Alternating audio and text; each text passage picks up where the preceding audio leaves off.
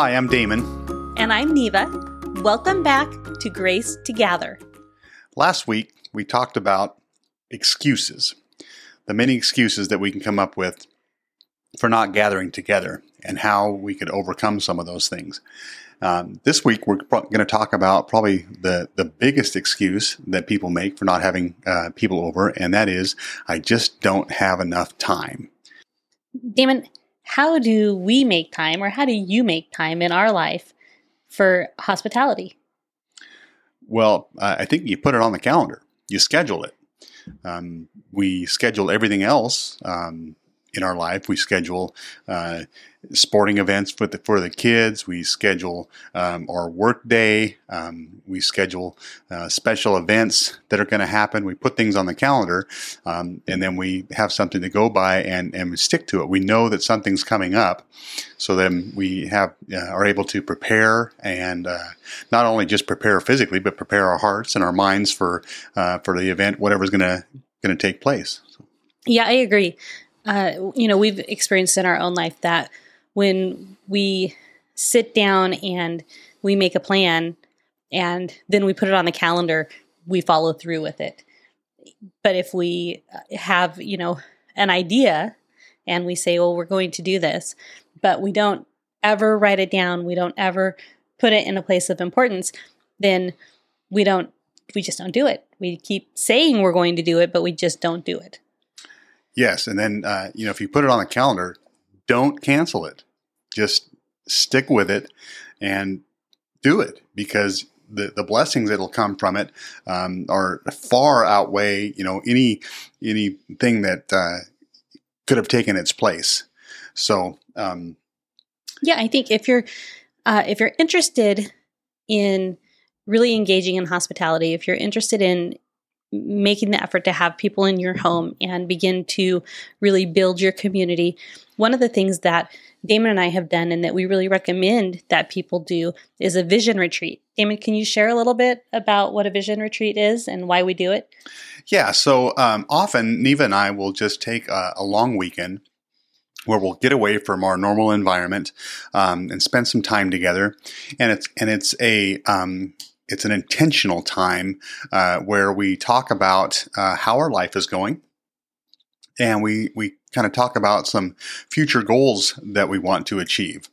And it allows us, what this does, it allows us to look at things that we're currently doing in our life that are just distractions and don't really hold any true value to our future. And so we kind of write this stuff out and we pray about it, and then we intentionally get rid of some of that stuff.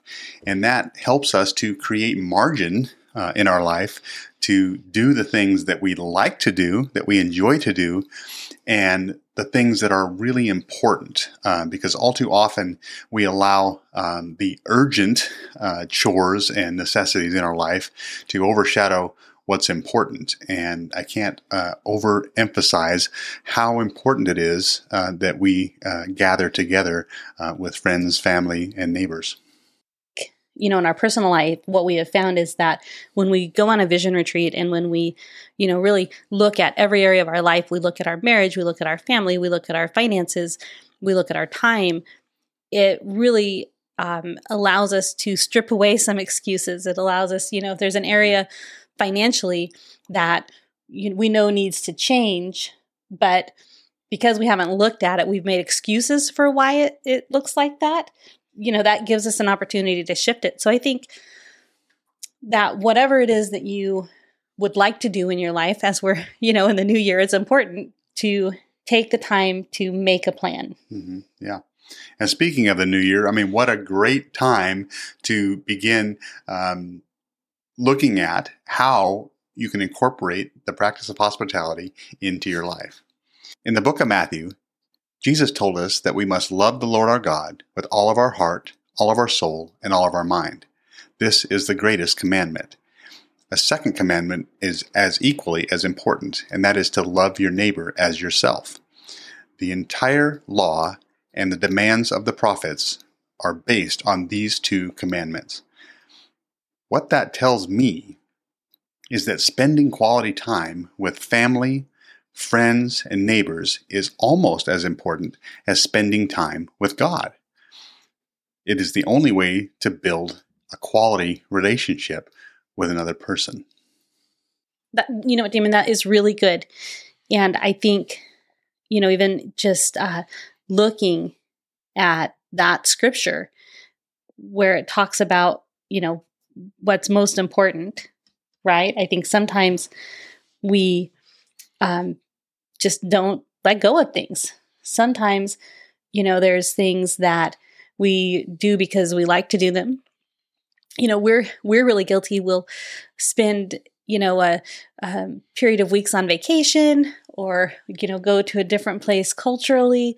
And while we're there, we'll say, gosh, we should stop watching TV at nighttime. Like, how much time would we have if we didn't watch TV at nighttime? And we'll make this kind of, mental and verbal declaration that when we get home, when we get to the real life, we're going to cut out nightly TV like we, regularly watch TV. And then we get home and we get into the chaos of our life. We get into all of, everything that comes when we step back into our life. And and that goes out the window because by the time, we hit 7:00 at night, we're tired and we're ready just to veg. We're ready to not think anymore. And I think one of the things that we really had to, personally change in our life is the willingness to let some of the things that we would like to do from a recreational or a zoning, just needing to get away perspective go in order to be intentional about having people into our home. Right. But that doesn't mean that you can't be intentional about doing other things that you like to do or relaxing, just, being quiet or whatever it is. If you like, going to the gym, whatever it is. But again, schedule it. Put it on the calendar. Make it as important as you would other things in your life. And again, the blessings will just, pour out on you for doing what God calls us to do. So, Neva, I see in our notes here that you have lower your expectations. What exactly do you mean by that? Well, so I think we've already talked about some examples in the last couple of weeks, but just being willing to say, my house doesn't have to be perfect. My, life doesn't have to be perfect. My yard, my food, everything doesn't have to be perfect to have people into our home. It is not only okay if the choice is to do it or not to do it, it's preferable to do it in the middle of a mess. And that's right. right. And get creative. I mean, if you're in the middle of a home remodel and you just can't have people into your home because of, construction situation or maybe you have a small home and you have, extended family members living with you. And it's overwhelming to think of trying to cram more people into your home. Then you just have to lower your expectations and figure out what does work for me. How can I still host people? There's not anything wrong with saying, hey, you know what, you guys, we'd really love to have you over for dinner. But unfortunately, our house is in a place right now that we can't do that. How would you feel about, meeting up for dinner somewhere and just hanging out? Or in, warm weather, how would y'all feel about taking the kids to the park and doing a picnic at the park? Or, there's so many ideas, so many creative things that you can do that still allow you to practice hospitality and serve others, even if it doesn't look exactly like you think it should or like it might look for somebody else. Yeah, right. The thought that we are the only ones that have messy lives or experience the chaos of a day is just completely false.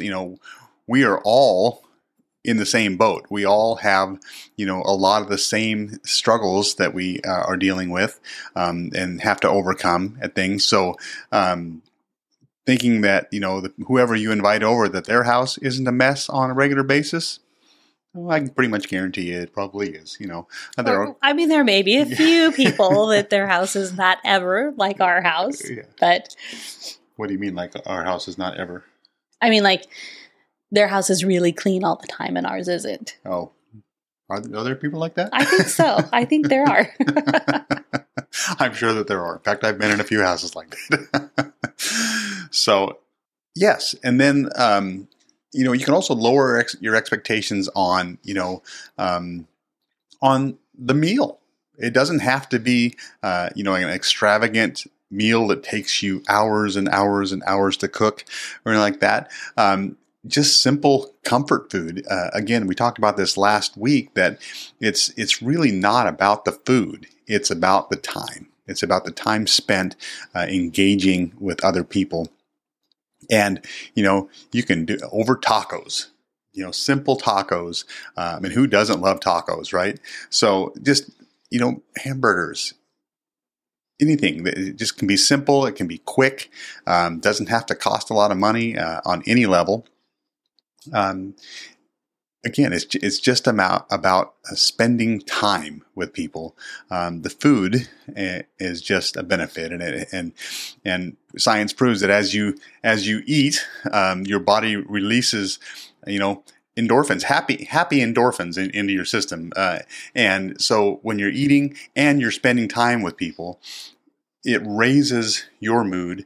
It raises the atmosphere. On a spiritual level, and it just really allows you to connect and get to know one another. I think that you can intentionally raise your expectations as far as just, what your mind says as well. I think that it's really easy to get into a mindset of comparison, as, we're kind of talking about what our homes may look like or what food we might cook. And I think that it's very important to just kind of get rid of all that in your mind and not be focused on the comparison of your life over somebody else's life, but really lowering your expectation down to the place of, we're just people.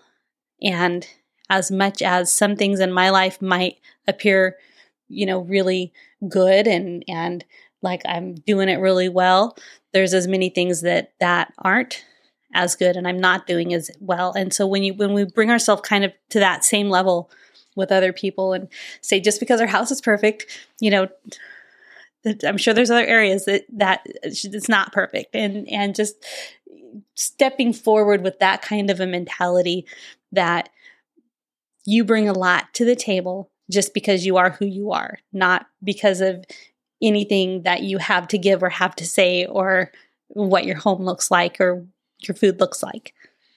Yes. Also, the more you engage in the practice of hospitality, the easier it becomes for you. You will get into a rhythm. You'll get into a kind of a habit of preparation. You will, you may over time, purchase things that help add to the atmosphere of your home. And again, we're not talking about expensive quality things. I mean, Neva bought a little plaque here the other day. It cost like, $7 or something. And it just adds to the atmosphere of the house. But as you practice hospitality more and more, you'll get into a rhythm, and it'll become an enjoyable rhythm. And pretty soon you'll be like, wow, I can't wait until, they come over this weekend. So looking forward to serving them and spending time with them. Well, that's all for today. Thank you for joining us today at Grace to Gather. Please like us and follow us on social media and become a part of our community. I'm sure, as we've said before, that you have lots of ideas and thoughts and tactics that you go about when you invite people into your home, and we would love to hear about them. So please share, comment, ask, so that we can all engage in this conversation on community. See you next week on Grace to Gather.